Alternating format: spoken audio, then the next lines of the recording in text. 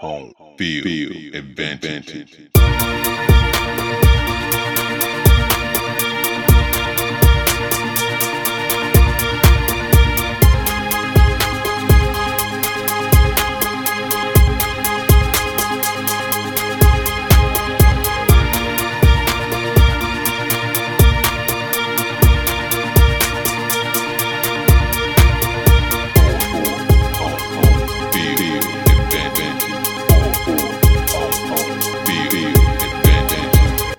Ladies and gentlemen, ladies and gentlemen, ladies and gentlemen, ladies and gentlemen, this is a podcast for Home Field Advantage. I'm your host back again, Michael Lavelle, here with another podcast for the week. Today's podcast will be a little different. I know usually I talk a nice sports conversation. This one is related to sports, but it's a conversation that needs to be had, and I am glad to have this conversation, and I have somebody really special on the show today to have that conversation with me. This is someone that I've known for a long time. And it just so happens, I don't know if you guys have had this happen, but sometimes you don't really know someone when you go to school with them, but then afterwards you get to learn about them and respect them a little more, and you're like, I wish I knew you a little bit more. So this person kind of fits that description. She was a little bougie in high school, but she's different now. All right. Introducing to the show, and we'll tell you why she's on the show and all that she has to bring to the show. Someone I really respect. Introduced to the show, Allison. What's going on, Allison? Hey, hi. I'm doing well. How are you? I'm doing pretty good. It's good to speak to you. You wouldn't talk to us minions in high school, so it's good. I never. You don't think you was bougie in high school? No, I was a loner. You were not a loner. I was a, you know what? I like to call it an introverted extrovert. Think about that. Okay. Okay, I can deal with that. So, okay, yeah, all right. You were a loner. You had your groups. I mean, you was kind of popular. I don't know. Oh, I think so, maybe. Depending upon the group of people, but yeah, if That's you say true. so. But, we didn't go to a high school that exactly was full of cliques. Like, everybody just Not really. rocked with everybody. Exactly. So, I mean, that was cool. I was a nerd in school, so. Me too. How that is. A lot of people don't believe me. I was a nerd in school. I mean, I was What? cool. I remember your PowerPoint presentation in U.S. history. Oh, Jesus Christ. Wait, I did have a lot of PowerPoint presentations. That lets you know who knows Microsoft in high school? What kind of mess is that? Mike. What kind of mess is that? Jesus. Folks was like, how do you get slides on the TV? It's called PowerPoint. Exactly. I learned it in school being a nerd. No, it's all good, but I'm glad to have you on the show. Just let people know Allison is on the show because she has an excellent foundation that deals with domestic violence.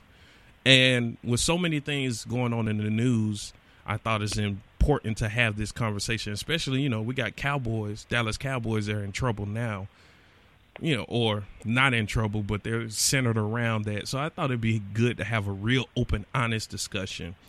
But before we do that, y'all know how we start the show. We start with a rant, and I have one to go on. I'm going to breathe a little bit. Matter of fact, I'm drinking a little vodka and cranberry juice, so I'm going to take a sip of this. Oh, Lord. Well, yeah, we'll have this conversation. Okay, here's my rant for the day. I don't know if it's an anger rant. I don't know if it's a happy rant. I don't know what it is, but the thing that people love about me right now, or what people say to me when they meet me or when they get to know me, they always say, Mike, you're a man of your word. When you say you're going to do something, you do it. And I truly hold on to that because I want to be a man of my word. I want to be a person that people trust, that when I say something, I'm going to do it. And the reason I'm able to do that is because I believe in the power that I have. I'm not a victim.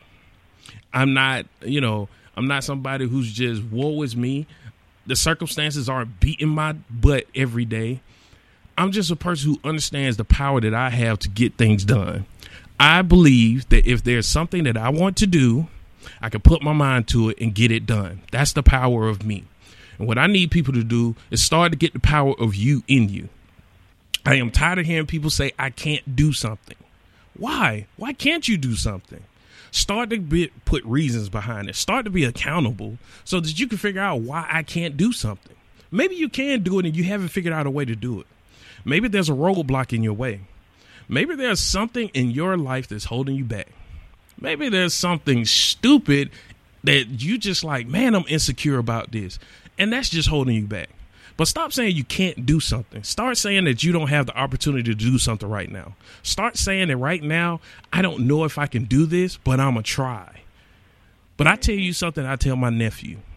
My nephew, when he was young, he used to say, Uncle Mike, I can't do that. I tell him, stop. Just like a cuss word, you don't say I can't in my house. Right. You tell me, Uncle Mike, I don't know how to do this. Uncle Mike, I don't feel like I have the skills to do this. Uncle Mike, I don't feel like I'm tall enough to reach that. Let me know so that just in case somebody's able to help you or support you, that they can do it. I don't go about life like I'm powerless. I go about life like I have the power to do things or make changes. I can't do everything. Nope. If I could, I wouldn't be broke right now, but I'm broke. But at the same time, I'm able to accomplish things that some people think that I wouldn't have the opportunity to do. I come from a background in East Point where my mom didn't have gas all the time. So sometimes she had to cook food on a hot plate and we had to warm up our hot water in the microwave. Mm-hmm. All right, statistics tell you I'm not supposed to do anything with my life, but I did. Yep. I had the faith and power to get things done.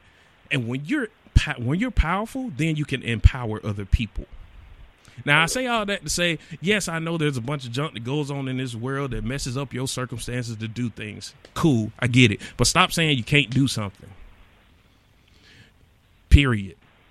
If you can have 6 baby mamas and only have one job for the rest of your life, you can do something. Because I can't believe you can do that.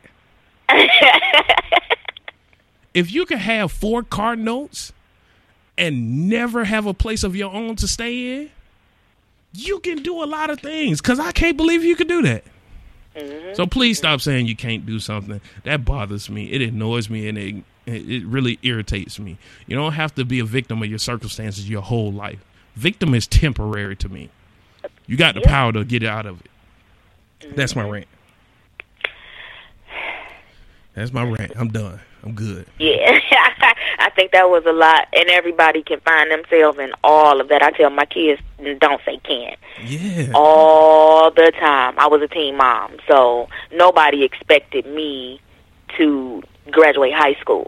Mm-hmm. So to have done that in the time allotted, I didn't have to go to summer school. I didn't have to repeat. I did it.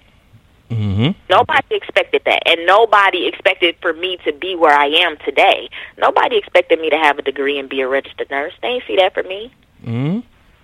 So when I hear my kids say I can't, it burns my soul. Yeah. Because if I can do it, you can do it. Yeah. And that's what I tell anybody. Anybody. There's a lot of things that are going to stop you from doing a bunch of stuff. Yep. But you have to, sometimes we get in our own way. We get in our own way, we get in our own head. And when you tell yourself that you can't do something, you won't. Mm-hmm. The only way to ensure you fail is to quit. Yep. And how would you know? You're not going to be the best at everything, but at least you can say that you tried to do it. You're not going to be the best at everything. You're not supposed to be. But you tried it, whether it worked for you or not. You tried it. That's all that matters. That's all that matters. And you use what you have, and you do everything to the best of your ability. I just had that talk with my son. He's 17 now.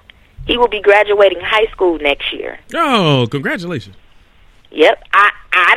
He's not a bad kid. I don't have to worry about a lot of things. And I told him, don't ever live nobody else's dream but your own.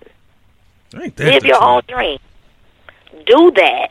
I'm going to be proud of you no matter what. If you decide, you know what, I don't want to go to college. I want to cut hair. I'm going to be proud of you. You know what you want to do. Mm-hmm. And that's fine. but it's your dream, it's what you've realized, it's what you're good at, that's what you're into, that's fine. Don't ever live anybody else's dream, and don't ever say you can't.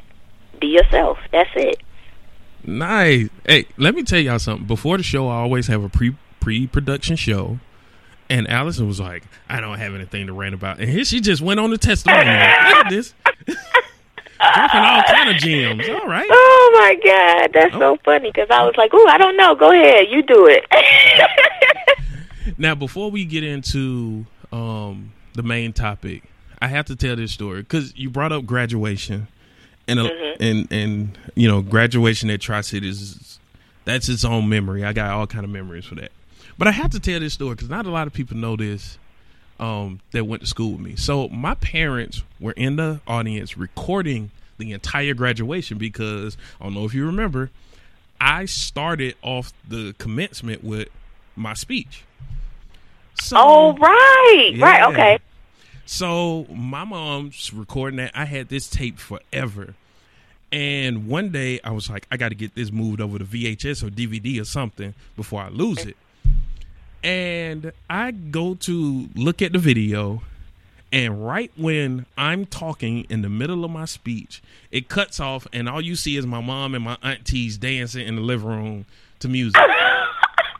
So I guess obviously one day they decided, I'm going to go get Mike's camera. We're going to record ourselves drinking and have a good time.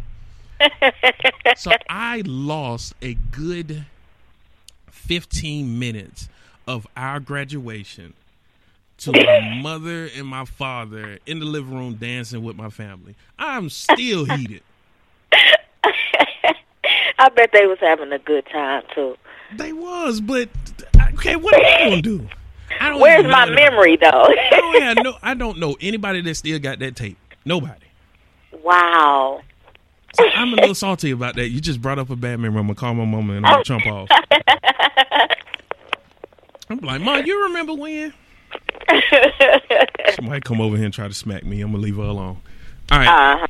So we're going to get into the discussion. The name of, can you tell everybody the name of your foundation? So the name of my foundation is The Stars in the Sky.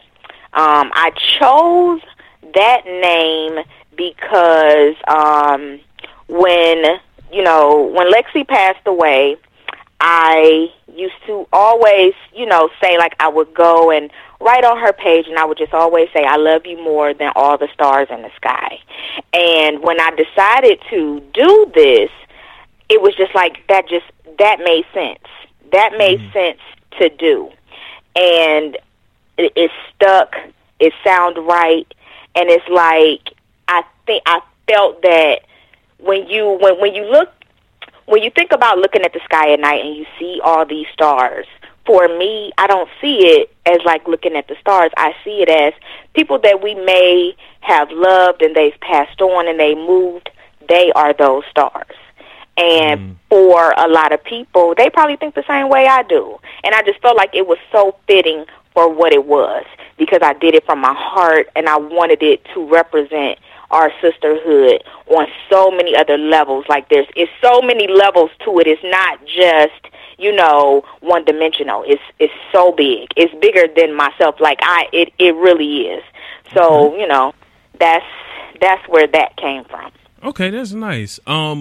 Before we go anywhere, Google the Stars in the Sky Foundation. You're on Instagram, right? Yes, I am on Instagram at the stars, the letter N, the sky, all one word, no underscores. Okay, so then on Facebook, it's the Stars in the Sky Foundation. All right, so I want everyone right now. It's really quick. It's like maybe 4 clicks at the most. Go on Instagram, follow Stars, the letter N, the sky, one word, and go on Facebook, search them, and like the page. Just do that for me. That's small stuff that we could do to support each other. Just do that for me really quick. Show Allison we got some kind of power just to support one another with a click of a button. All right. So, Allison, I know you brought up Lexi's name. I knew her from school. But I want you to tell the story of why the foundation was started, because I even don't know exactly what happened. I just knew something happened. So I'm going to give you the floor. Go. Okay. So 2012, I remember me and Lexi just like talking back and forth, and she had started this new relationship with this guy, and I remember us having a conversation, and she was just telling me like, oh my God, like we were trying to have a conversation, and he couldn't like let her have the conversation with me, and I was like, oh my God, like who you met? How long y'all been together? And at that time, it had only been like a couple months. Around July of 2012, I recall her, she sent me a text out the blue, and she called me, and she said, like, she just sounds so scared. And if anybody knew her, she was probably one of the strongest people I knew. She was very headstrong, very independent. So to hear that, it was fear. It was so weird what I heard. And, that's when she told me, she broke down and told me that this guy had been hitting on her. And I'm like, so, and then it made me think back to, random texts I would get from her like, hey, my boyfriend got into a fight while we were out one night, and he got a black eye. What do you think he can put on it? I'm like, oh, put this on it, put that on it. But in reality, she was asking for herself. Wow. And she told me all of that, and she was like, she was so scared to leave the house because he was gone. She was like, I need to pack up all my stuff. I need to leave. But what if he comes back, while I'm packing my stuff? I said, Lexi, you leave, and you leave everything. Because what would you rather leave with, your life or your stuff? I said, leave that stuff. You can get all new stuff, but you have 2 children that you have to live for. So go and get out of there. Don't allow anybody to tear you down. Like, this is, he showed himself to you. Now leave. This window is open. You walk out, you go, and you go now, and you do not look back. And she did that. And I remember talking to her again, and she had, moved in with her mom, and she was, just saying, oh, thank you so much. I love you. Like, thank you for talking me through it. I can't believe that I was I was that girl. I always said I would never be that girl.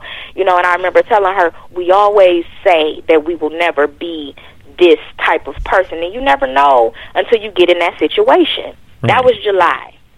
Fast forward to October, and her daughter's birthday is October 14th. So I remember calling her and to wish her daughter a happy birthday, and she didn't answer. So I left her a message like, hey, I was just calling, to tell Tierra happy birthday. Make sure you call me back. Well, she never called me back. I'm like, dang. So I hadn't talked to her for a couple days, and then one day when I was at work, it was a Wednesday. And I'm at work, I'm, going through day to day, and my phone is blowing up, and I keep seeing her number. I'm like, why is Lexi calling me so much? She know that I'm at work. And then I kept seeing this other phone number. It was a Louisiana area code. I'm like, what is all of this? So I stepped off. I was in the patient's room. This phone number kept calling, so I stepped off of the floor, and I went into our locker room. And I answered the call, and it was Janiqua. Now, me, Janiqua, and Lexi, we were like, if you saw one of us, you saw all of us. That's just how tight we were. Y'all were all blizzard in school. Yeah. Exactly. We was the Three Stooges. Period, point blank. You thick as thieves. And she was like, she talking to me, and I'm like, Janiqua, what's up? And she like, Allison, you must don't know. I'm like, no, what? I'm like, now you driving me crazy because, you blowing my phone up. You kind of like, what's up? Talk. And she said, he killed her, Allison. He killed her. And what? I remember just sitting down on the bench. And I'm like, what do you mean? And she was like, Lexi is dead. And I can't describe the feeling that went through my soul. And I couldn't believe it. Like the words that was escaping her mouth, it was like a dream. Everything was in slow motion. And I sobbed. I cried like a baby because I couldn't believe what I was hearing. this is my best friend, my sister. Like, nobody can ever understand the bond that we have unless you have somebody so close to you like that. Mm-hmm. And I remember getting off the phone with her, and I'm like, I gotta go. I can't talk to you no more. And I remember calling my mother because my mother and I worked in the same hospital. She just worked in a different building. Mm-hmm. And I remember calling her, and I'm like, my Lexi dead. And she was like, what? And she dropped the phone, and she came over to the unit that I was working in, and she came in. Somebody let her in the locker room because by this time, one of my coworkers had came in. They heard me crying, and my mother started crying, and one of my coworkers took me home because I was just that distraught that I couldn't even drive. Of course, yeah. And I got home, and I just remember laying on my couch and crying, and I remember my son coming in and wrapping his arms around me. He didn't know what happened, but he just wrapped his arms around me, and he was like, Mama, it's going to be okay. And for days, I couldn't eat. My mother had to pick me up off my bathroom floor because I couldn't move. And I talked to her sister, and that's when I found out that it was her mother calling me. From the Louisiana number. When I thought it was her number calling me, that was her mother. Okay. Because her mother was calling me when the police called her to the scene. Her mother was calling me to let me know what happened. And so all those times I thought it was her calling me, it was her mother. And, that was a Wednesday, and Monday I got on a plane. And when I heard the story, what happened, they were out at a club called Ocean 66. Mm-hmm. And he started hitting her and beating her up in that car. She jumped out the car and ran into the club. And this is where I think I got angry, because when I heard this story, I can see vividly who he was, the last person to kill her. But everybody, when I complete this story, you will see why I feel like everybody killed her. Mm. She jumped out the car and ran into the club past bouncers, and she was also there with a friend and that friend's boyfriend. Uh-huh. She ran into the club, and the bouncers, she told the bouncers what happened, and they would not allow him in, and they called the police. The girl that she was with, when the police arrived, said, everything's fine, it's cool, and Union City police left. Why would she say that?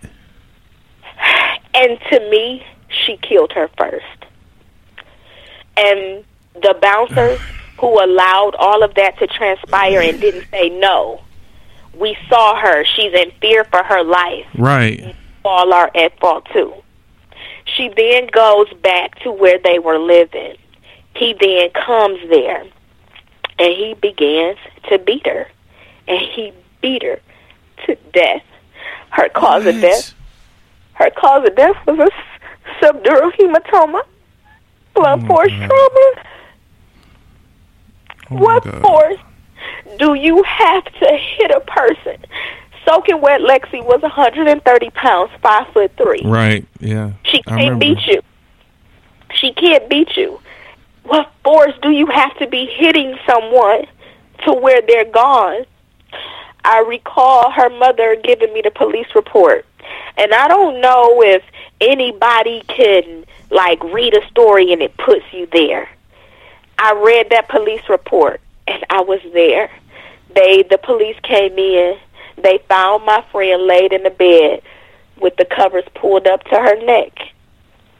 They pulled the covers back. She was completely naked. Her clothes were gone.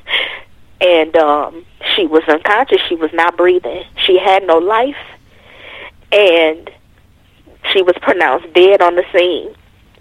This man who did this to her, the story that he told the police was, he said that my friend they were smoking and drinking and doing cocaine, and she went to bed, and when he woke up, she wouldn't wake up. What? Now my friend, was she a drinker? Absolutely. Absolutely. Did she smoke? Black and Mouse? Yes. But no other illegal substance. She has never done any hardcore drug. Bacardi 151 was the hardest drug she ever put in her body. And when I read that, I was so angry because I felt like you're trying to paint this picture of her to justify this, and that's not going to happen. It took months for, the autopsy to kind of come back. But when it did come back, she had no traces of cocaine in her system. Yeah. And I felt vindicated. But they ruled her death a homicide. But that is not what hurt. What hurt is they pulled this man in, they questioned him, and they let him go. And did they say why? Did they say why they let him go? To my knowledge, no, they just didn't have, his story. While it may not have made sense to them, they didn't have any other reason to hold him. And for me, it blew my mind because how? This is the last man to see her alive. These stories are not matching. How don't y'all see this? Like, I'm not a detective. And it's like, if this was your child, what would you do? If this was your niece, what would you do? I got off a plane and immediately went to a store to find her something to wear. I had to go with her mother to give the clothes to the funeral home. I lost my mind when he laid those clothes in the casket because it became real. Right. And I remember going to her wake, and I remember just seeing her laying there, and I laid my head on her chest. And I told her I was sorry because while I said all those people who I felt like were responsible for her death, I felt like I was too. She told me first, and she told no one else. And I felt like because of our bond and the talk that we had, that I helped. But I didn't because I didn't tell nobody. And that ate me up. Because what if I had told somebody? What if I told her mother? What if I called the police? She would be here. My friend would still be here. What if I said, Lexi, come here. Come to Cleveland. Come stay with me. Get away from him. And I didn't do any of that. And I lost my friend. And I started the foundation because it's so funny that I told her, we always say who we're not going to be. We're not going to be that girl.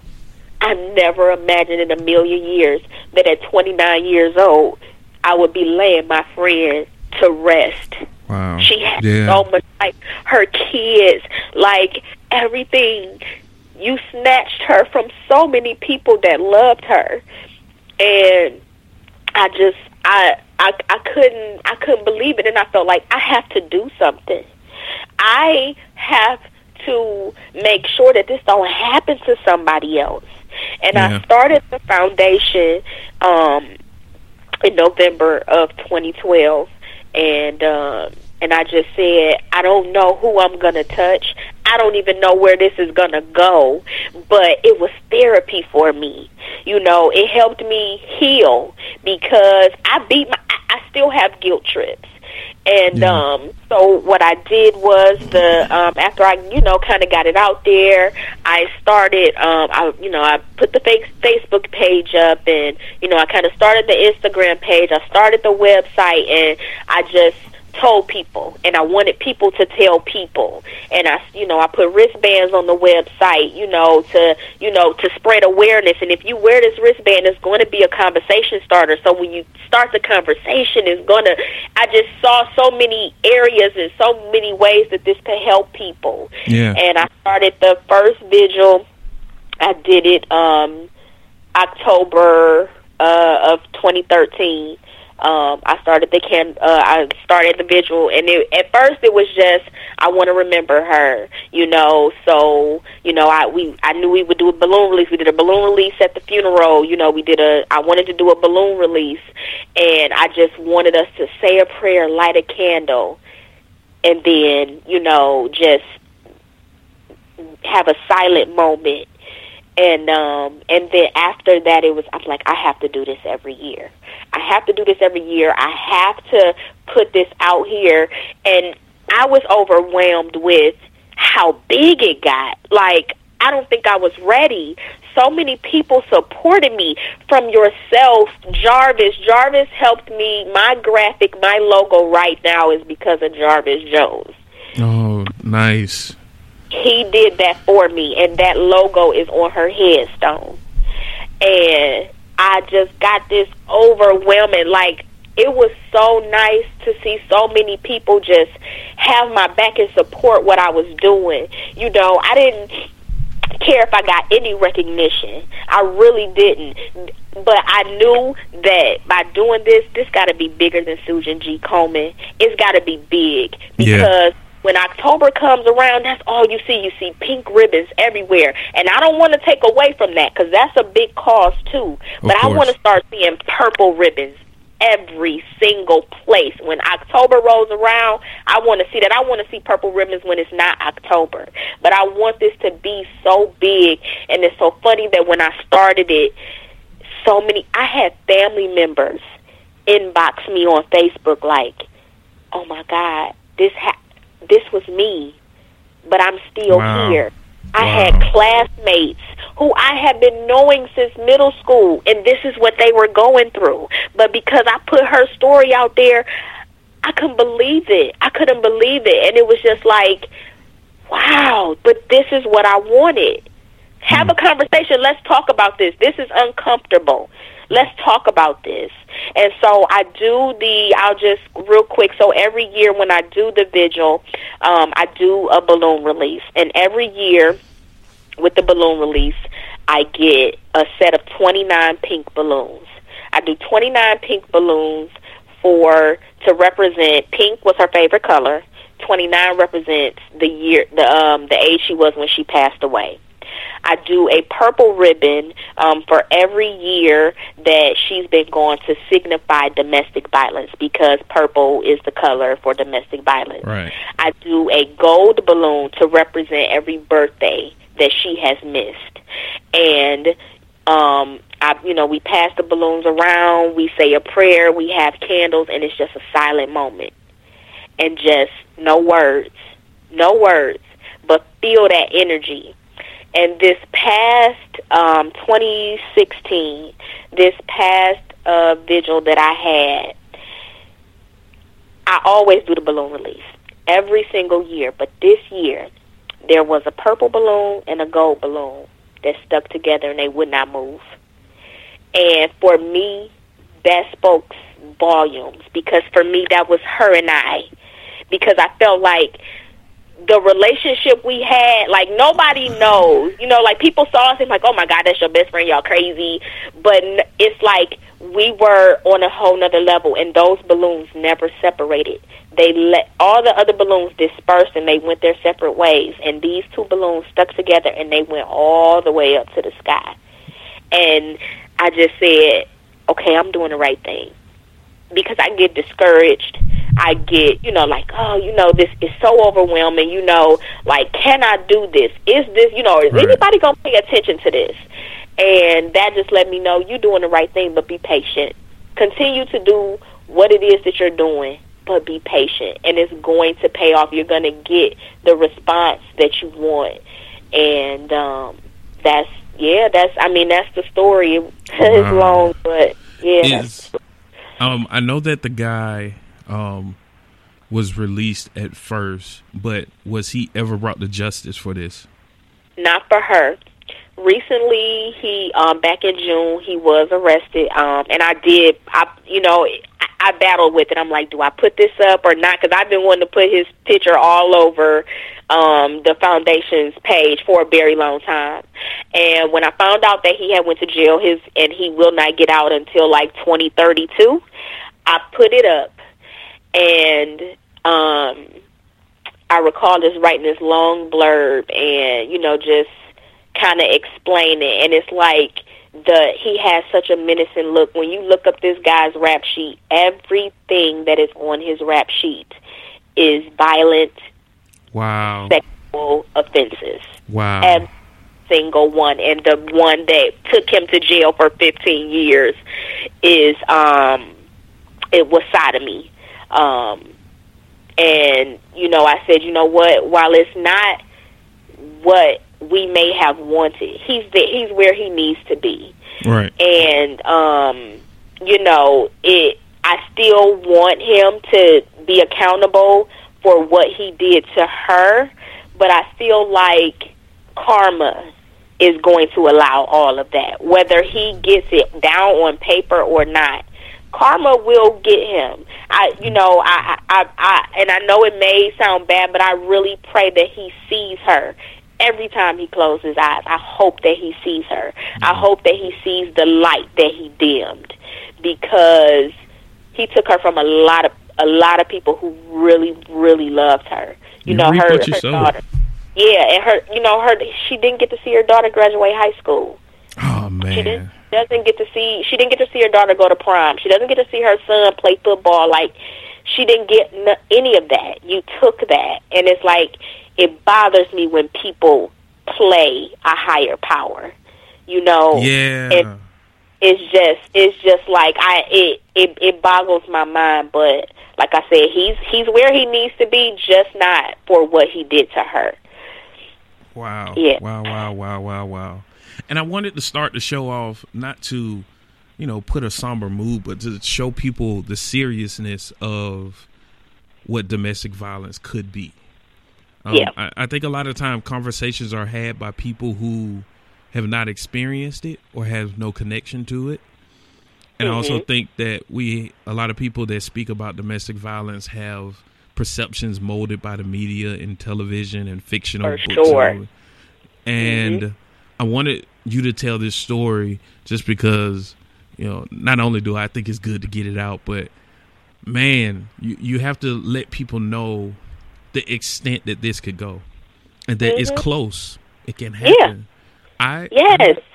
I didn't know Lexi closely. I didn't speak to her much at school, but I knew her.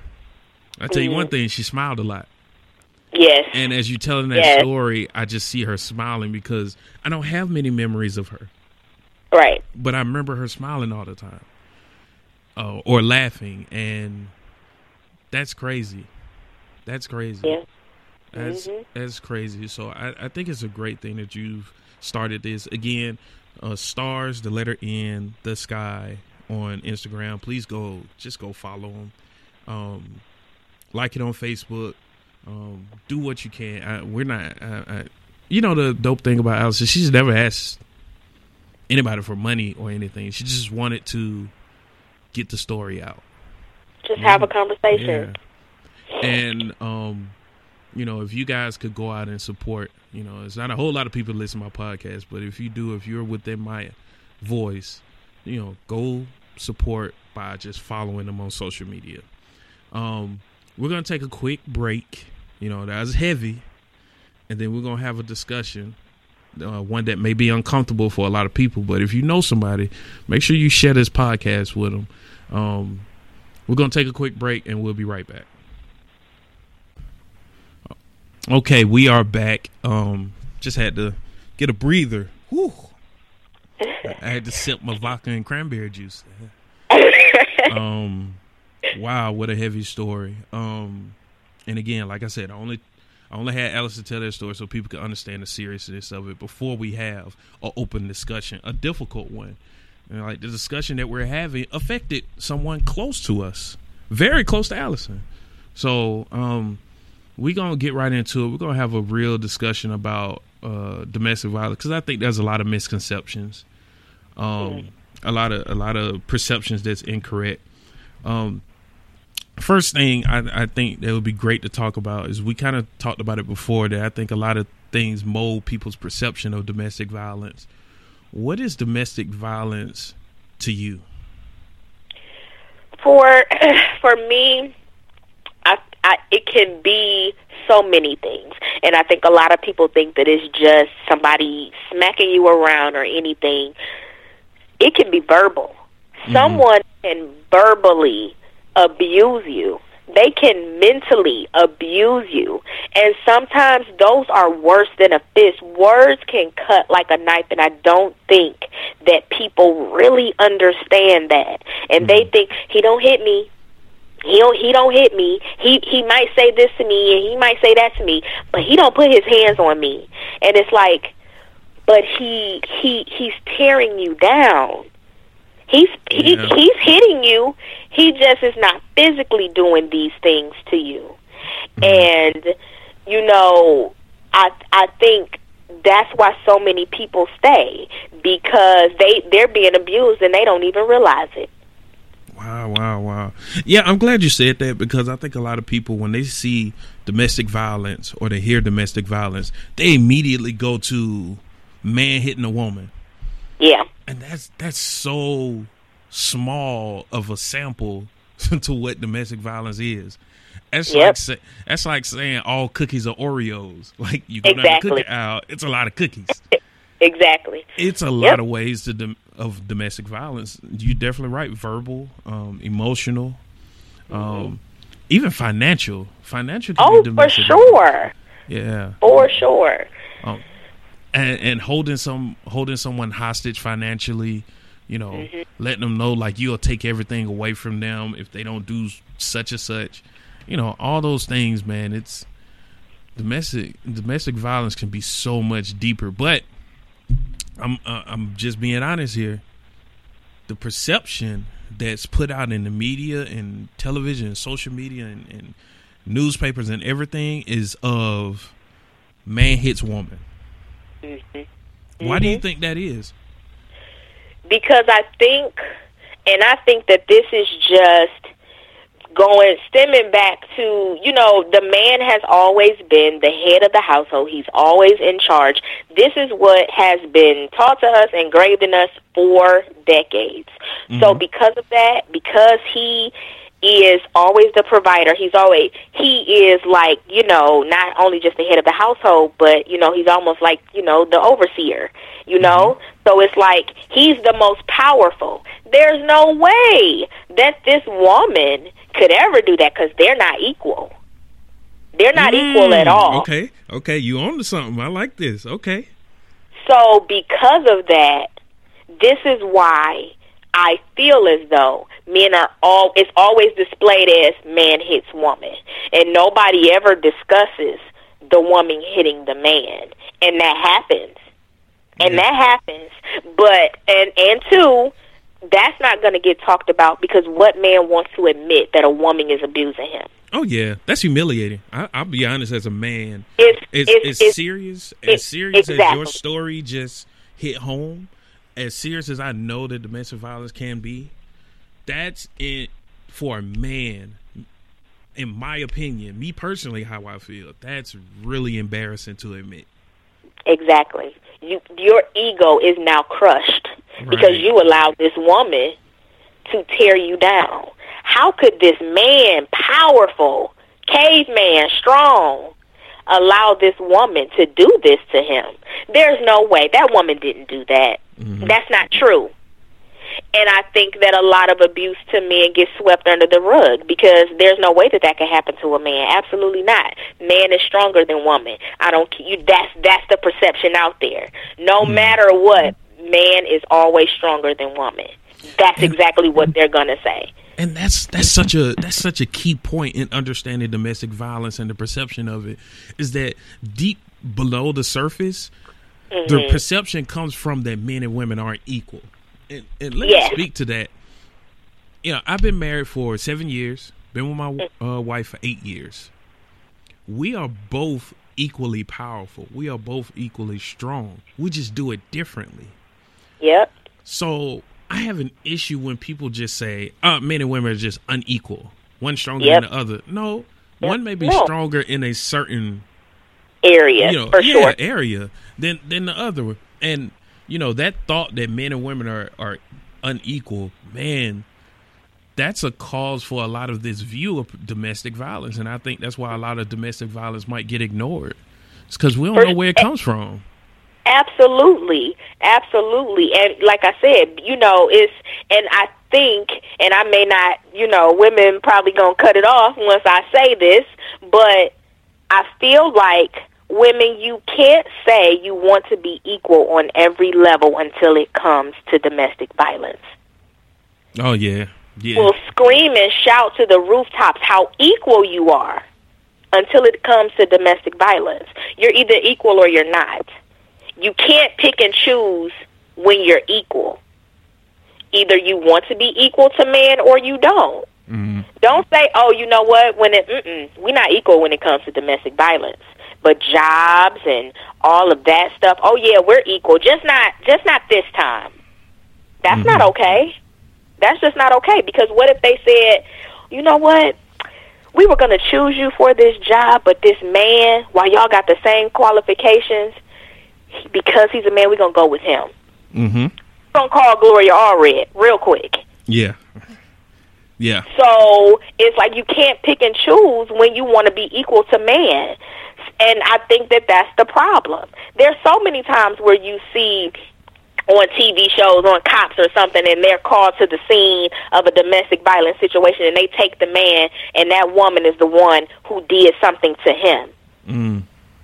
Yeah. It happens all the time. You know what I'm saying? It's like they already know. If it's a men feel like if it's a domestic violence situation, whether the woman was the aggressor or whether the man was the aggressor, those police show up to that scene, the man is getting carted away. We've seen it happen so many times. We've seen it happen so many times, and I think I think that that's just what kind of, it's like, I think that's another reason why we don't talk about it either, because it's like taboo. It's nobody wants to discuss that, especially when it comes to being on the flip side. It's a touchy subject. Nobody wants to talk about it, but that's the problem. You have to talk about it. Talk about stuff that makes you uncomfortable. You have to. True or false? I want you to think. I don't know the answer to this. I'm just throwing this out there. True or false? If domestic violence was viewed as a human issue instead of a man-woman issue, do you think that the world would take it more seriously? I think so, and I say that, and I think that goes back to the being equal thing. If we see everybody as being absolutely the same, then everybody gets punished the same. Period, point blank. Because we're the same. There is no difference in us. But because that's not the way our society works, this is where we have the problem. Mm-hmm. This is where we have the problem.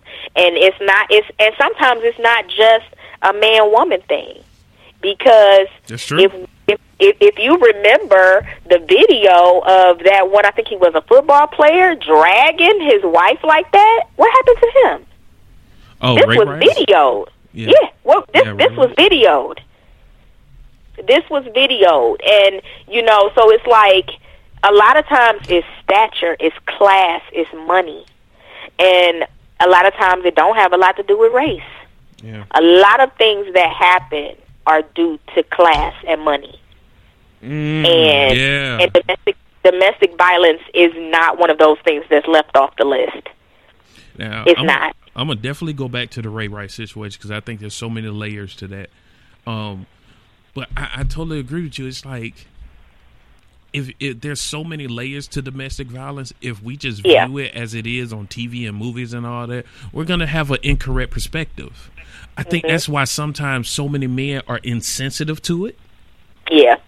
I think that's why so many women are why I'm not gonna say so many women. I think that's why some women not only don't take it serious because it's been fictionalized so much, but also I think there are so many women that use it as a weapon. Absolutely, I believe that. So yeah, it's so many layers to it. It's class, it's gender, it's race, it's I'm thinking about. I've always been very critical of this person, Brittany Griner, top WNBA player. She was in trouble for domestic violence with her then wife. Now, since then, she done disowned that wife, told her the kid ain't mine and all kind of other stuff. And, she's busy making All-Stars and doing Gatorade commercials and and life is going on. And life is going. Yeah. And where's her wife?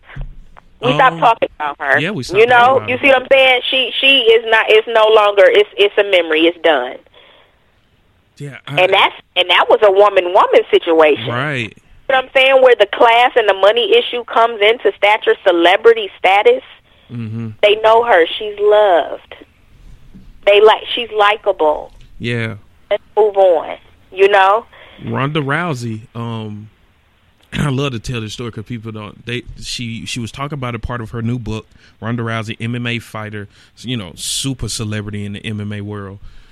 She told a story about how she had this boyfriend one time that cheated on her, and when he cheated on her, she beat the living daylights out of him. Mm-hmm. And everybody was like, "Oh, cool." And I'm like, "No, that's not cool. This is a professional fighter." Right. Professional. Right. We say this is cool. He cheated. This is what she does. Yes. Yeah. So again, stature. Yeah.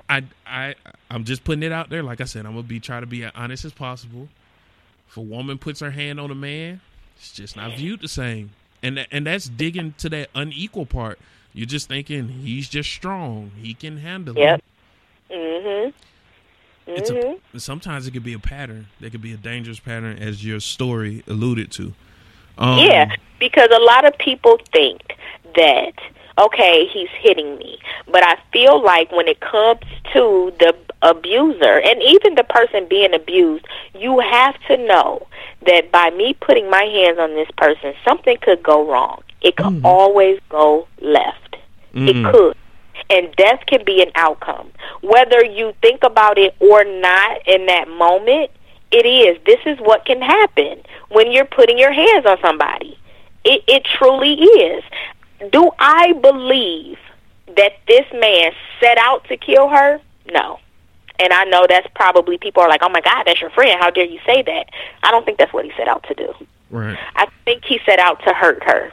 That's what he wanted. He set out to be dominant. He set out to show his power over her. Because at the end of the day, that is the abuser's number one goal. I need to show you that I am in control. Period. I am dominant. You are not. I run you. You don't. I am in control. You don't need anybody. You need me and me only. And his goal was to set out and dominate her. That's what he did, but his dominance overruled, and she was gone. That wasn't his goal. He didn't wake up that day. It wasn't premeditated. But that is what happens when you put your hands on people. Period. That's so true. He didn't realize that could be a result, a consequence of his actions. Exactly. All he wanted was his control. Yeah. That's so true. Oh, I'm getting all upset again. I want to punch the student in the face. Jesus Christ. Well, let's talk about it. Let's talk about intervening in domestic violence. I'm going to tell a quick story. When I was younger, I was in Miami with my family. And across the street, we saw a man run out and his white shirt had blood on it. He ran in the middle of the street and he was like, "Can someone help me? She just stabbed me." Wow. I didn't think anything of it. I was young. I was just like, "Whoa, what's going on?" And you saw this woman speed out of the driveway, try to hit him. She missed him. She backed up. She tried to hit him again. She kind of hit him, but he just kind of fell to the ground and she took off. Wow. I'm going to tell you, my family, and we're all good people. We all said, hey, back up. Don't get involved. I don't know how to feel about that because in a way I feel like, yeah, sometimes you got to mind your business so that you don't get sucked into some whirlwind. But man, if more people in that club with Lexi had intervened, what could have happened? I think about that all the time, and you're right. Like we do that. I've done it. Like, I'm not about to get involved in that, but it's like, but for me, I am a caregiver. That's what I do. I take care of people. If they pass out, I have to save their life. I have to intervene. I took an oath. I can't see you fall down and be like, oh, I can't. I have to. Right. It's in me. There is no possible. I can't walk away from you, and I'm seeing you laying there, and I do nothing. But being human, if I'm just, if somebody, regular, just they don't have a healthcare background. That's not what they're into. They're not an EMT. They're not any of that. They're just a regular person like you. You guys were on vacation. You were there to enjoy yourselves. You're just like, oh no, I'm not, but we do it all the time. But at the same time, and after this happened, I went to counseling because, like I said, I was guilt tripping myself. Right.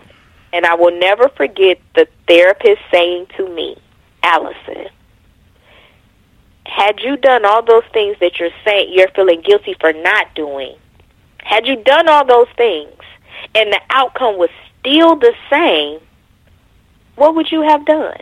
And I just remember her sitting there because I didn't have an answer for her. And she said, with domestic violence, while it will hurt you, you have to step back. Because what you do as the person who is trying to protect the person you love is you push that person into the arms of the aggressor. Oh, so many times. That's what you do. Because you think about it, when you a kid, when your mama tell you you can't do something, what you want to do? You want to go do it because you want to know why she telling you not to do it. Right. This is no different. I'm telling you, stay away from this person. They're no good for you. They're going to hurt you. They're going to kill you. I remember saying that to Lexi. Lexi, get out of there. Forget your stuff. He's going to kill you. But she didn't really think that it was going to happen. I didn't think it was going to happen. I know Nobody it was a thinks it'll possibility. happen. But that's what happens. And when she told me that, and because she has said that to me, when people now reach out to me and they're like, Allison, what am I supposed to do? I'll never forget my cousin. Her daughter was going through this, and I told her, that's your daughter, and I know you love her, but you got to stop. You have to love her from a distance, and when she runs to you, you open your door. Right. You never turn your back on her. If you have to open that door 99 times, you open that door. And when it comes to time 100, you just going to have the door open because you know what's coming. But do not stress your opinion. You have to be silent. You have to be silent. And you have to be silent. And while you don't think that being silent will help, it will. A lot of times we feel like, oh, you got to speak out, you got to do stuff. But domestic violence is very sensitive.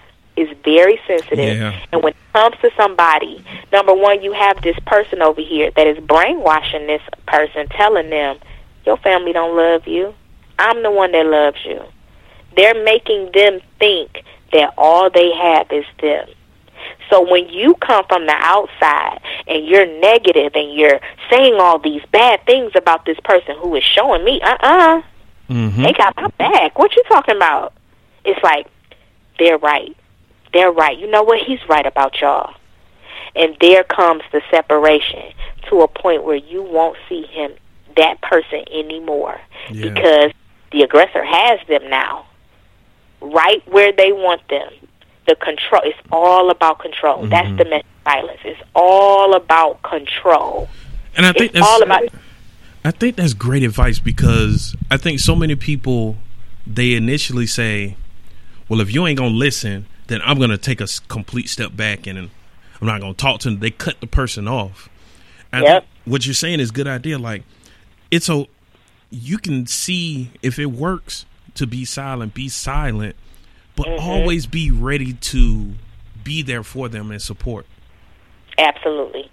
And I think that's what some people, I need to understand that you know, when some people, you know, when people don't want to listen to us, we tend to be like, all right, fine, do whatever you want to do. And we cut them off. It's like, it's okay to be like, you know what, I can't speak on this because right now you may not be in the right frame of mind. It's not going to change anything. But whenever you're ready, I can be supportive. That's a conscious decision. I don't even know if that's human.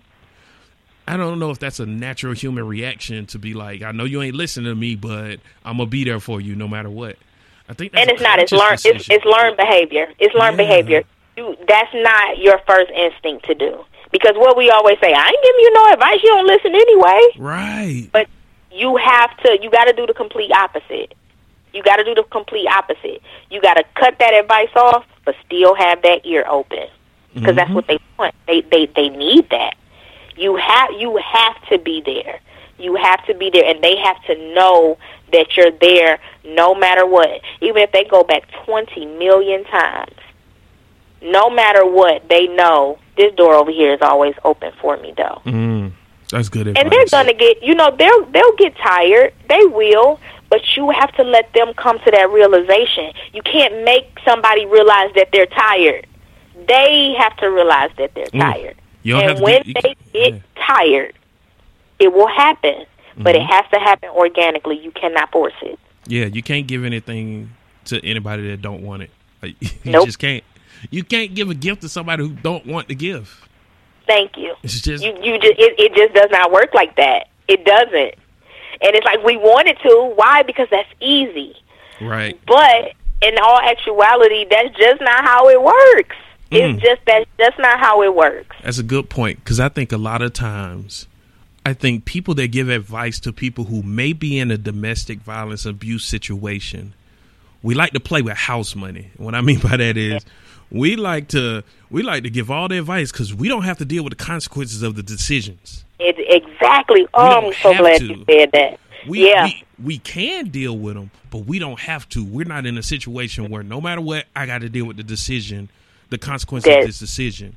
So we play with house money because it's like, why won't you leave? Why don't, we're just throwing it out there. I don't get why you won't do it. Well, because you don't have to deal with the consequences of this if this goes awry.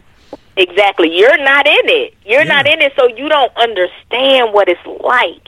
And it's like you kind of have to put yourself in that person's shoes, and it's hard because if you're one of those people that say, I ain't gonna let nobody hit on me, and then you sit there and you realize, like, wait a minute. Once you break domestic violence down, he might not be hitting on you, but what he do? He control the money.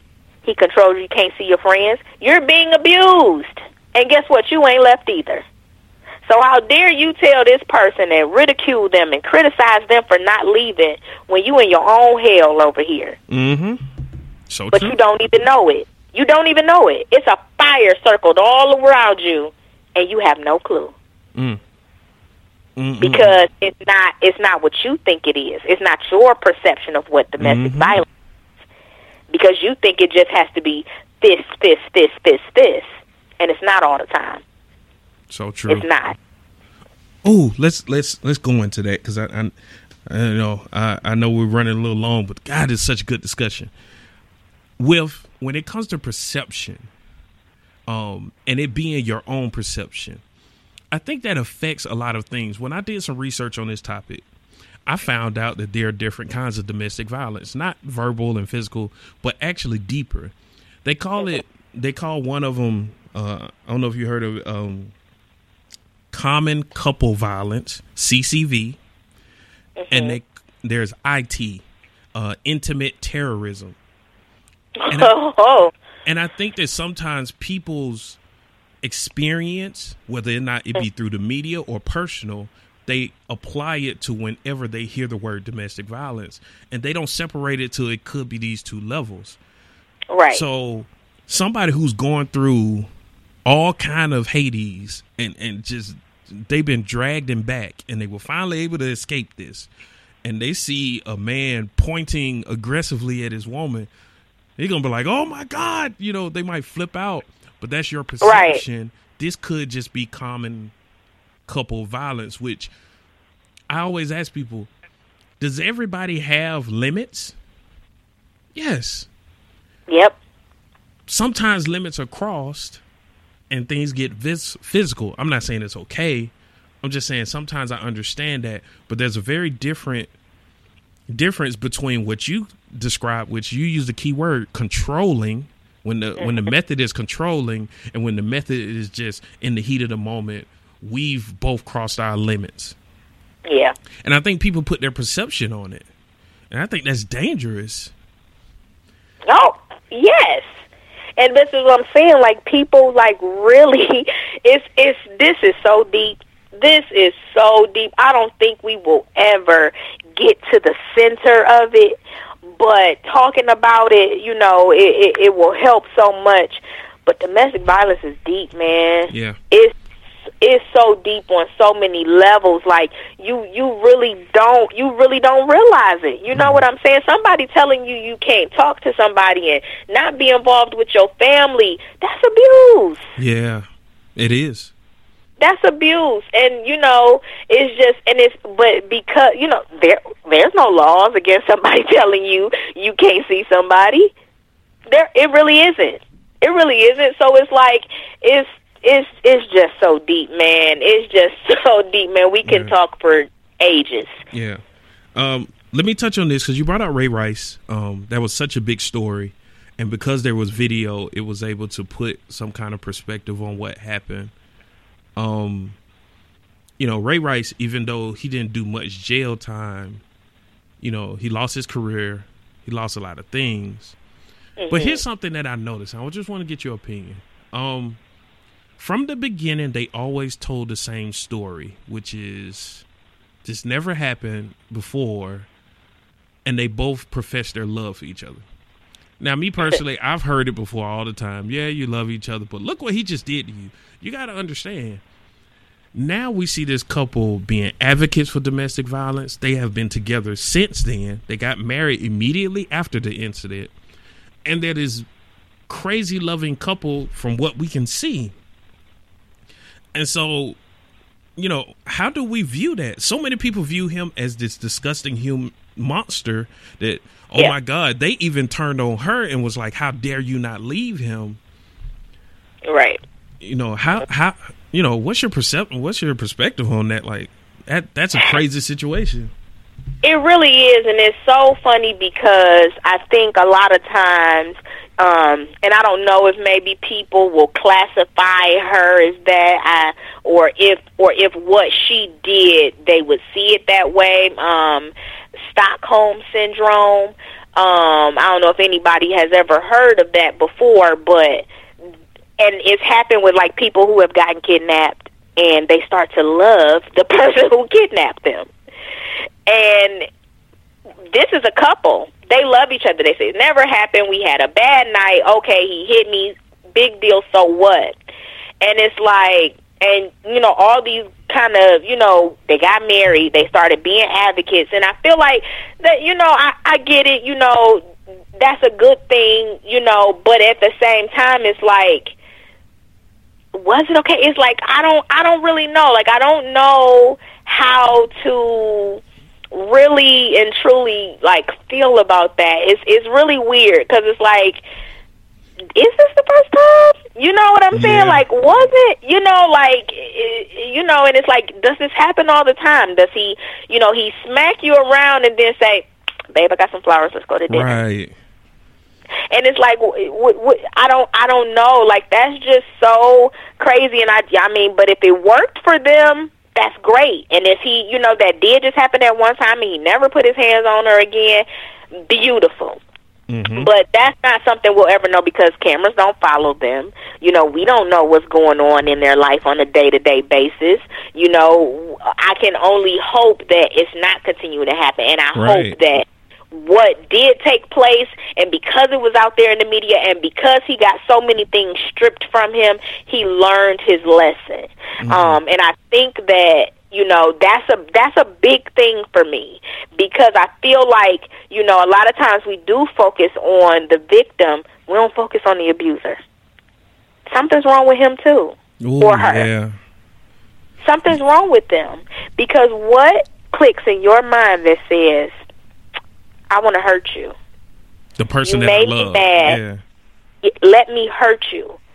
So something needs to happen, not just to the victim, but that abuser, because something is wrong. We need to do something. We need to start here.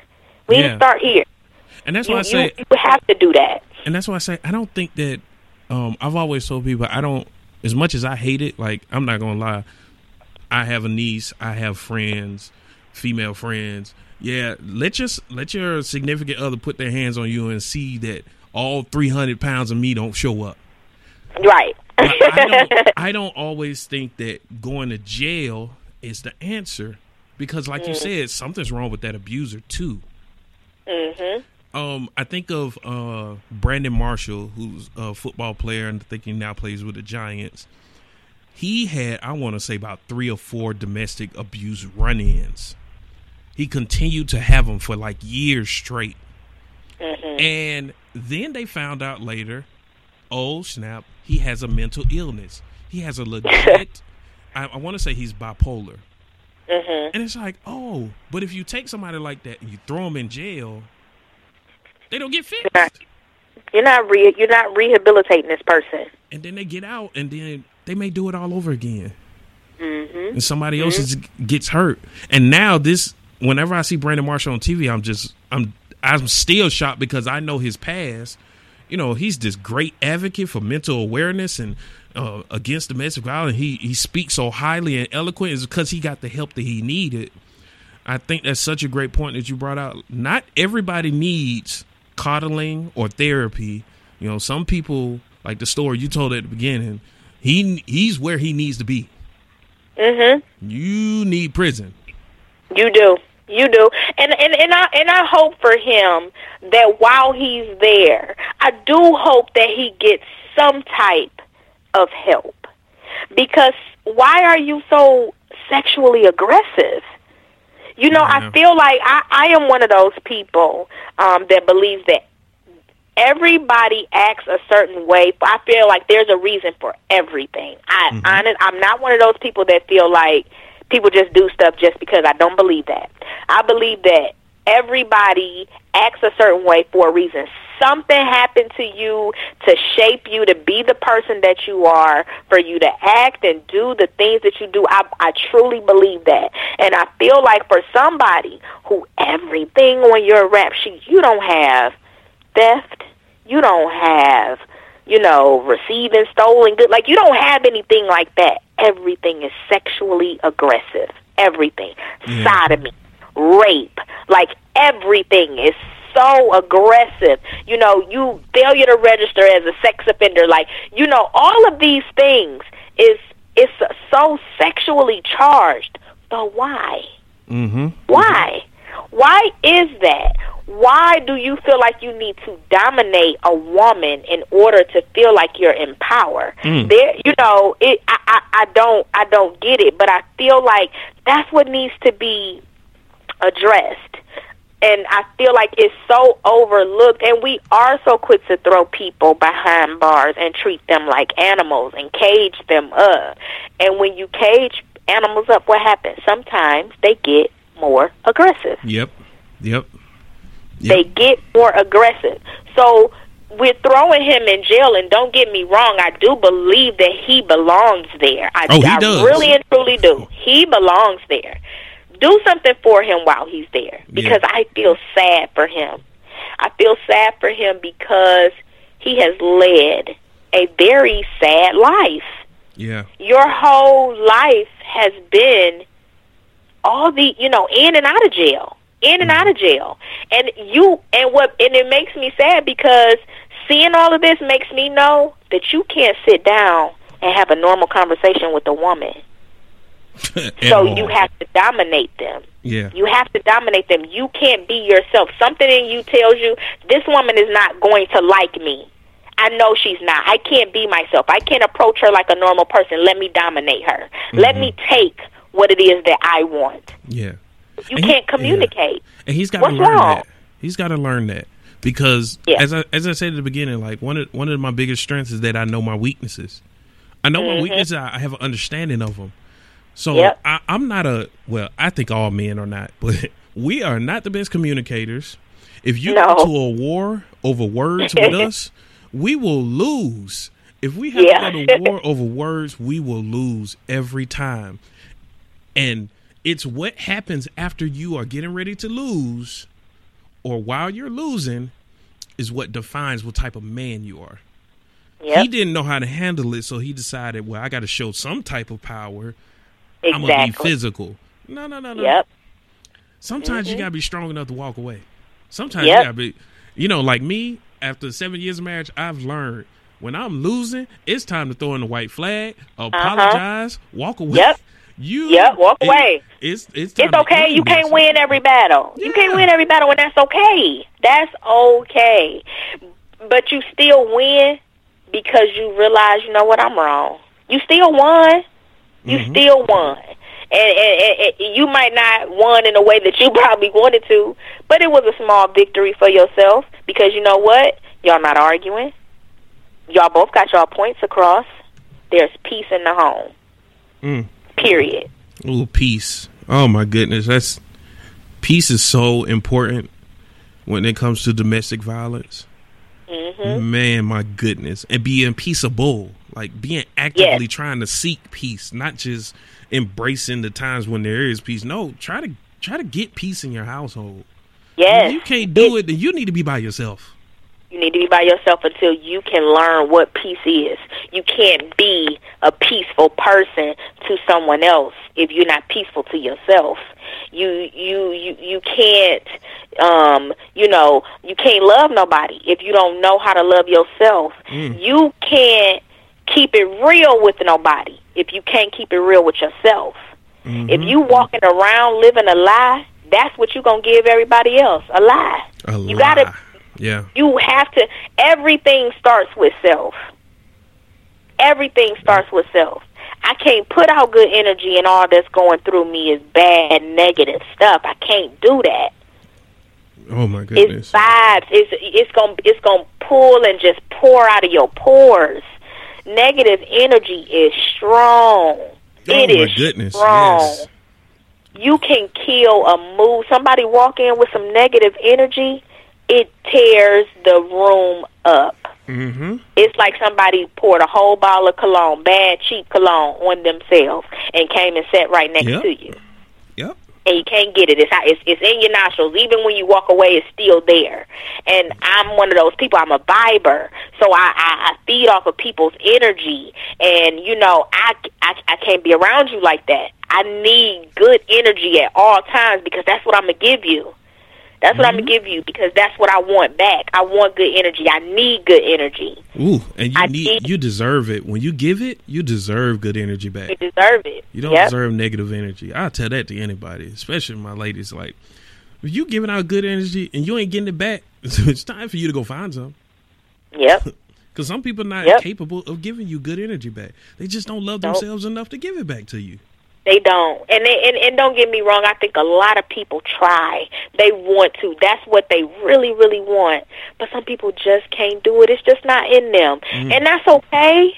That's okay. Ain't nothing wrong with them. They not a bad person for it, but maybe they didn't learn it. Maybe they didn't grow up where it was, taught to them and they saw it, so they know how to give it. They trying to learn it now as an adult, and that's bad. Have you ever tried to learn to ride a bike at 35? Oh, I'm pretty sure. Never rode one. You see what I'm saying? So you can't expect sometimes certain people to know stuff. It's just not in them. It's not anything that they've ever learned. And if you try to teach somebody who has learned something one way before, if all I know is 1 plus 1 is 2, you can't sit here and tell me 2 plus 0 is 2. Nuh-uh. It's 1 plus 1. It's 1 plus 1. There is no other way. Yep. And that happens a lot with people. You know what I'm saying? They get stuck in their ways and they can't change. And sometimes that's bad. Yeah, but that's why I say you got to put yourself in position when you notice those things in you. You got to put yourself in position to make those changes. It's just needed. It's just needed because we don't need another situation like what created the stars in the sky. No, we don't need it. I got a couple more questions, man. I know we're running out of time, but I got a couple more questions, and then we're gonna wrap up the show. Okay. All right, so one more question before I know we got to get ready to wrap up, but this is one that was like plaguing me. You know, how men and women handle their anger. You know, I know society has a double standard in how they're able to handle their anger. We know this. We don't have to go into depth on that. But, like, how do we change that? Like, how do we change the fact that we accept that, you know, men, you know, you have to have these extreme limits on yourself. Mm-hmm. And ladies, you know, you can probably lose all control, but it's okay because you can show your emotions. Right. I don't know how to change, especially for men. I will say that being married, I learned about it, but like men don't show our emotions well, and it's no, you all don't. Yeah, and it's women are emotional creatures. So. But I think that's so detrimental to us because we don't know we don't show our emotions well, we don't handle them. That don't mean they don't exist. We can't ignore them. So when we feel them, we're overwhelmed. Yeah, so because it's like, what is this? Oh no, this is too much. Yeah, so just talk about like how men and women handle anger and how that might be related to domestic violence. That's a point that I definitely want to talk about before we ended the show. So this is my thing, and we see this a lot, and I am a mother of 2 boys, so, and because, you know, I'm a mom and I'm a woman, you know what I'm saying, I'm in touch with my emotions. What I've seen, even growing up, and even now, and, you know, seeing people do it, and I say we because, you know, this is what society has taught us. This is how we were raised. Boys don't you cry. You a boy, suck that up. That's true. He falls down. He hurts himself. Don't you cry. You better not cry. Why? He's hurt. Let him express that. Yeah. Get that out. My 2-year-old, if he falls off his bike and he cries, I'm going to help him up. Oh, are you okay? But if you want to cry, baby, you best go on and cry because it hurts. Mm-hmm. And you need to know that if something hurts, this is how I deal with it. I cry. I get it out. And as they get older, you know, instead of throwing a tantrum, let's do this. Let's count. You teach them. But we don't teach boys that. We don't teach boys that because they're not supposed to do that. They're supposed to always be strong. But you can't always be strong. Woo. You can't always be strong. So you cannot always be strong. Everybody has a weakness. Mm-hmm. Everybody has something that bothers them or, you know, that makes them feel some kind of way, and there has to be a way for you to get it out. I know me. If I'm in an argument with my significant other, I know, because I've learned myself, my mouth can be a lethal weapon. So you know what? I'm not about to talk to you right now. I'm going to go. I'm going to be quiet. I may shut down during this conversation, but I'm doing that because what I know is sitting on the tip of my tongue, I don't mean. It's vicious and hurt people. So I'm going to be quiet because at the end of the day, I don't want to hurt you because I care about you. But see, that's something that I had to learn. But I also had a parent who did not tell me to suppress my feelings. We have to teach our sons and our daughters that it is okay if something does not sit right with you, if you don't feel well about something, if something is bothering you, you talk about it.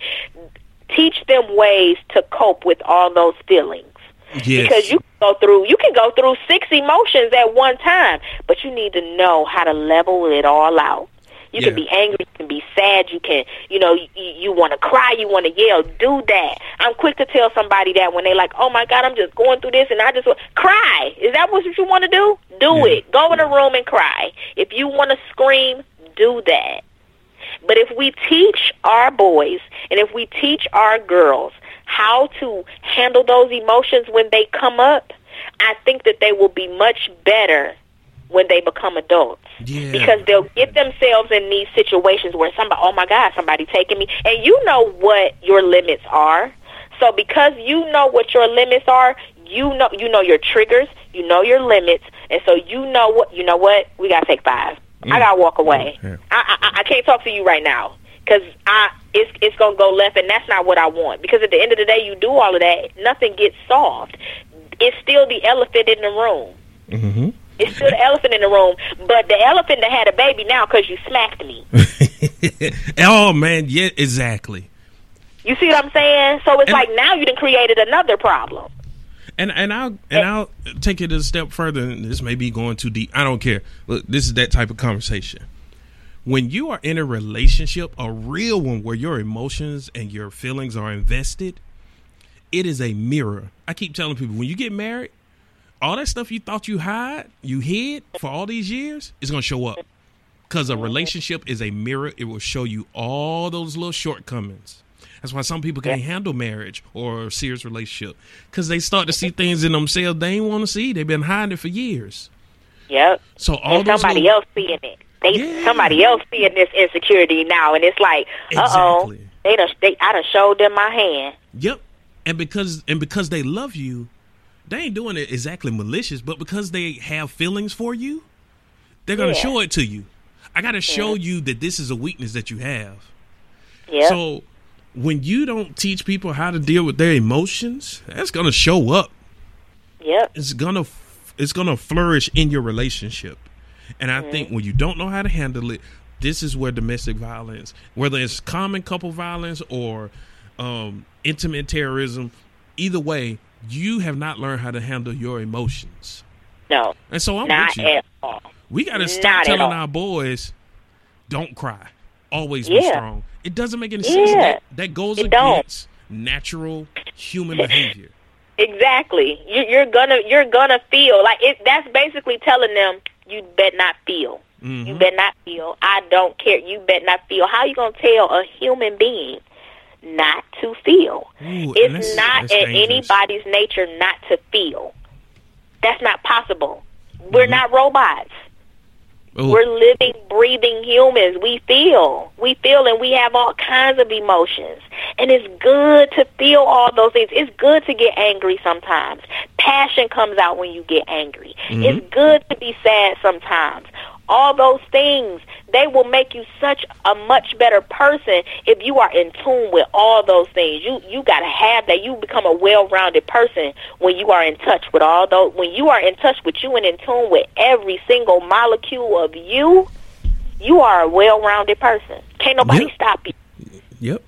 And for our women, for our ladies, like, we have to tell them that you cannot be consumed by your emotions.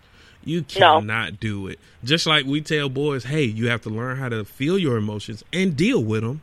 You have to learn that it's not okay. You know, it's just like cooking.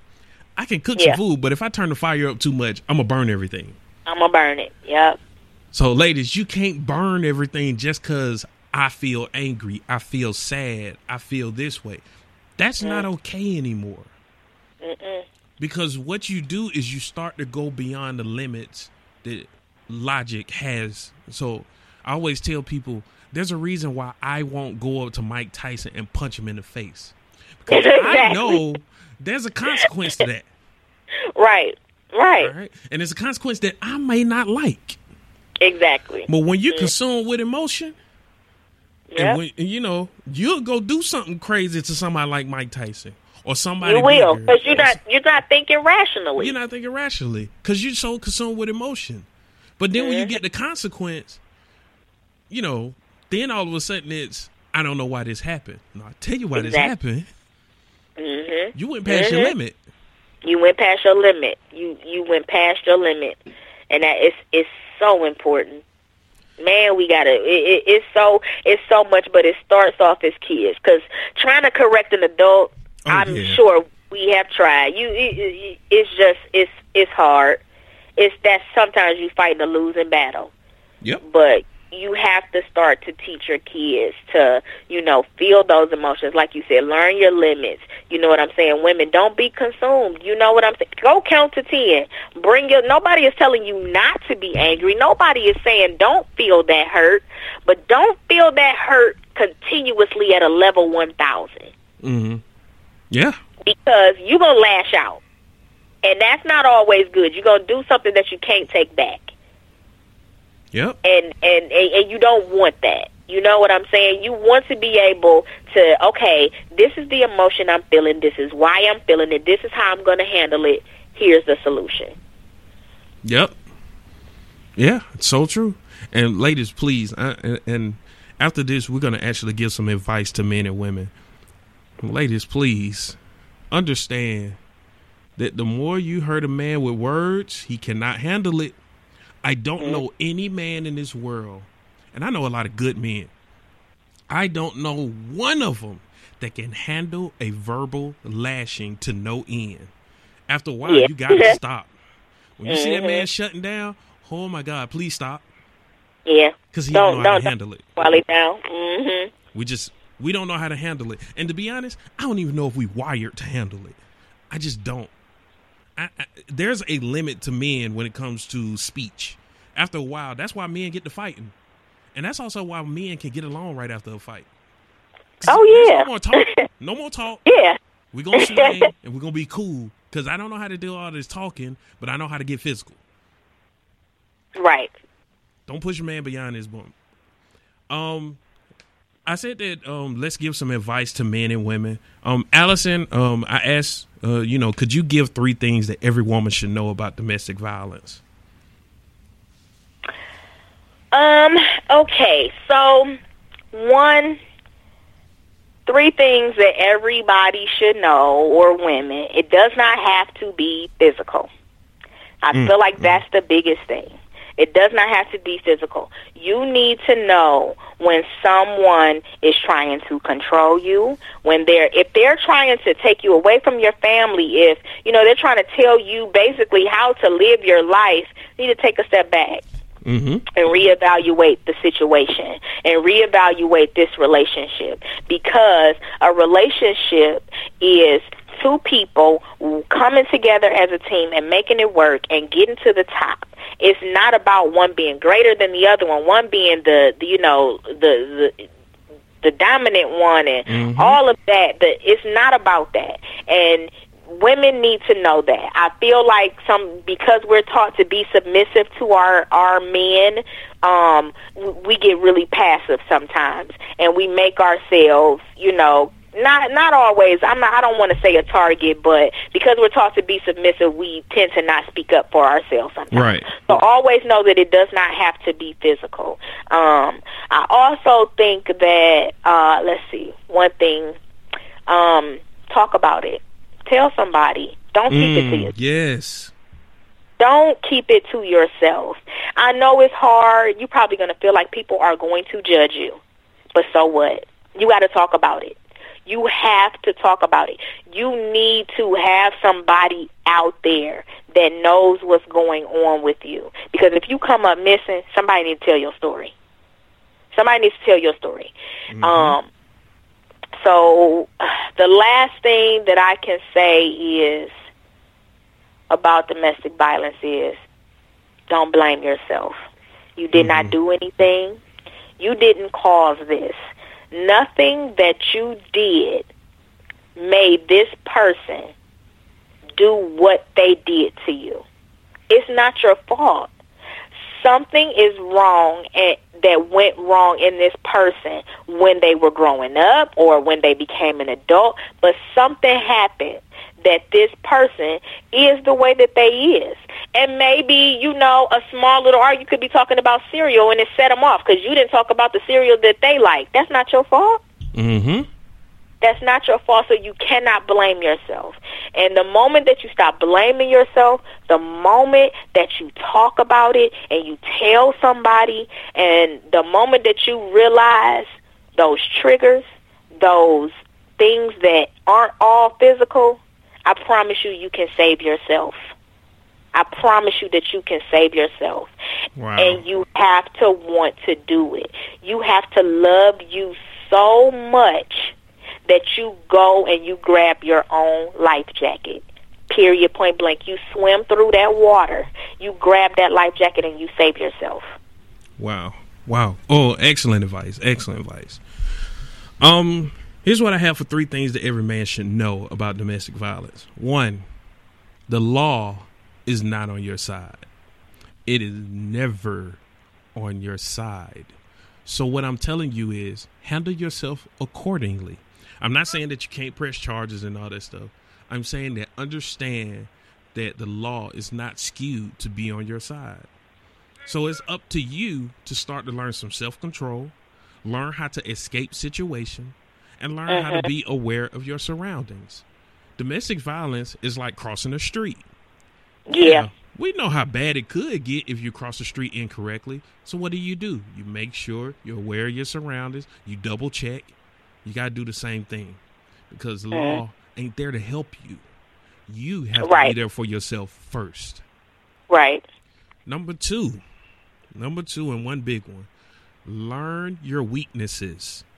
You have to learn what your limit is, what your weakness is. So when you're in a situation that is getting close to your tipping point, you know how to react. It's very easy to handle things when you know it's coming. So when you see yourself getting to a certain point, whether or not you are the victim or the abuser, getting out is the first line of defense. Yep. Especially for a man. Oh, yeah. Oh, yeah. Especially. Look, I know for a fact it's happened to me. I know they'll run up and they'll block the door. You ain't going nowhere. Listen, if you understand your strength and you know what could happen if you break your limits, you will get out. You got to understand your weaknesses and your limitations. Number 3, I've said this before on a previous show. You cannot win by hitting a woman. You will never win by hitting a woman. Nothing. You will always take an L. It's even if it seems justified. You will not win. You won't win. If you beat up a girl, you know what they're going to say? You was too strong. Why you beat her up? You can have all the reason in the world. Don't she could have spit on you, everything. Yep. You can beat up. If you hit a woman and she whooped your tail, you took a loss again. Yep. If you tap a woman and you leave a bruise in a relationship, you've lost. You're going to jail. So understand, you may take a risk and to think that it's okay to put your hands on a woman. I'm here to tell you that understand, no matter what, you're going to take an L. Yep. You are going to. There is no out. I even thought about the situation. What if I walk in and this babysitter or my wife is beating my infant child? Am I going to react? Sure am. Am I going to take an L? I sure am. Just telling you what it is. It don't seem fair. It's not fair, but I'm just telling you what life is. You're going to take an L if you put your hands on a woman. Period. Oh, yeah. Period. Period. Yeah. Great advice. The way we end our show, we like to hold men accountable, so we do what's called a man law violation segment. I know women are not that well versed in man law, but I do think a woman's perspective is key on this situation. So here's how we're going to close the show. We're going to talk about this situation. Draymond Green of the Golden State Warriors is being sued. He slapped and hit a Michigan State player named Jermaine Edmondson.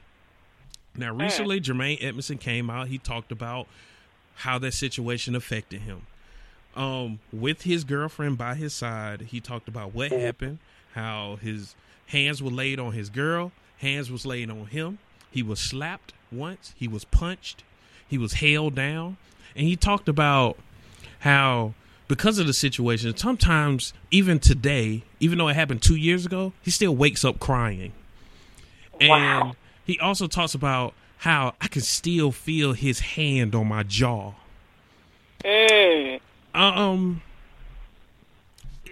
Is he in violation of man law with how he is dealing with the alleged events with Draymond Green? I'm going to start because I know man law very well. And I know we just had a great discussion about feelings and all that. I'm just telling you. We did. Here's the truth. He is violating man law. You cannot wake up in the middle of the night 2 years later crying because a man slapped you. If he pulled a gun on you, I get it. Right. If he sexually assaulted you, I definitely get it. Right. If he broke into your house and violated your sense of privacy, I get it. You were in a club and he punched you, and then when you met back up with him, he slapped you in the face. I'm sorry, 2 years later, I'm not saying you need to let it go, but I'm gonna need for you to stop waking up in the middle of the night and crying. Yeah. That's a moral violation segment. 2 years later, admitting that a man is strong enough that you still so-called feel his hand on your jaw. This is a man law violation segment. You can never admit that any dude got that kind of power over you 2 years later. Okay. Yes. Okay. I will say this. A man's man, one of his main jobs is to be a protector. Mm-hmm. With you having a woman, I don't know how she looks at you as a protector when you in public will admit that you still feel another man's hand on your jaw when he slapped and punched you. He didn't beat the brakes off you. He just slapped you and punched you. Mm-hmm. Lord have mercy. So I want to ask you, Allison, because while he's saying all this, his woman is right there. How would you, if you was his woman, how would you react to 2 years later? He's still going through all this. Well, first of all, we would not have done the interview. I would have had to take the microphone. Because it's like, you ain't going to be telling our business like that. You're not going to be telling people that I wipe your forehead in the middle of the night and your tears because you're crying because somebody hit you. You went to school. Do you know? Boys are stupid. They slap box. They do this. This is what they do. So you mean to tell me that this man who hit you 2 years ago, this still affects you? You didn't go to war in Vietnam. You don't have post-traumatic stress disorder. You got hit. Your ego may be bruised, but you don't have post-traumatic stress disorder. We're going to have to stop. You have to stop. Like, I would. And like I said, we just talked. We had this big old discussion about feelings, but I would be a little embarrassed. I would be a little embarrassed. There's no way that if I get into a fight with a woman, 2 years later, I'm waking up and I'm still crying. Because I'm a woman. I'm in touch with my feelings. I cry in movies. But I'm not going to cry about that. I'm not going to cry about that. We need to let that hurt go. Oh, my God. You got to let that hurt go. So, understand that from a man, I'm saying, Jermaine, you violated man law. I'm not telling you how to handle this situation, but what I am telling you is you got to handle it. This is embarrassing. And Allison is here to tell you you're embarrassing your woman at the same time. I need you to stop. You are. Allison, I appreciate this conversation. This is one of the best conversations I've ever had on my podcast. I think it'll help a lot of people. Tell people where they can find you on social media and Twitter and all that other stuff. On social media, the Foundation's page is The Stars, the letter N, the sky, no underscores, no spaces. On Facebook, The Stars in the Sky. And then my own personal Facebook page is Allison Davis. Reach out to me. The website is www.starsinthesky.com. Go read the story about Lexi, view the pictures, see her in the light that she was, because that's my biggest thing. I want people to see her how she always was, how I remembered her. Tell a friend to tell a friend. Word of mouth is huge. You don't understand the power of word of mouth. I don't think people get it. And if we talk about it, we have a conversation, this will be so much bigger, and it will be exactly what everybody needs. If I can just save one person with her story, I have done my job. I love it. I love it. I love it. Please listen to me. Please, please, please. I don't ever ask y'all for a whole lot on this show. I'd spend my own money. I spend my own time. I make sure I do these things. Just go and click like. Go and click follow. That's it. You ain't even got to message her. Follow, support, subscribe. Do those things for me. All right. You can always find me at the number 4 HF Advantage on Twitter and Instagram. You can search for me on Facebook for Home Field Advantage Sports Talk and for Home Field Advantage Sports Trash Talk. This is a great discussion. Please, please share it. We don't know who it can affect. I'm not doing this for views. I'm not doing this for listens. I am not making no money off this. What I am asking is that you share this, because I think this discussion can be impactful to someone. So please share. I'll catch y'all on the next podcast. Thank you again, Allison, for no longer being bougie and you grown up in high school stuff. And you're a dope person now. Thank you for having me. All right, people, we out.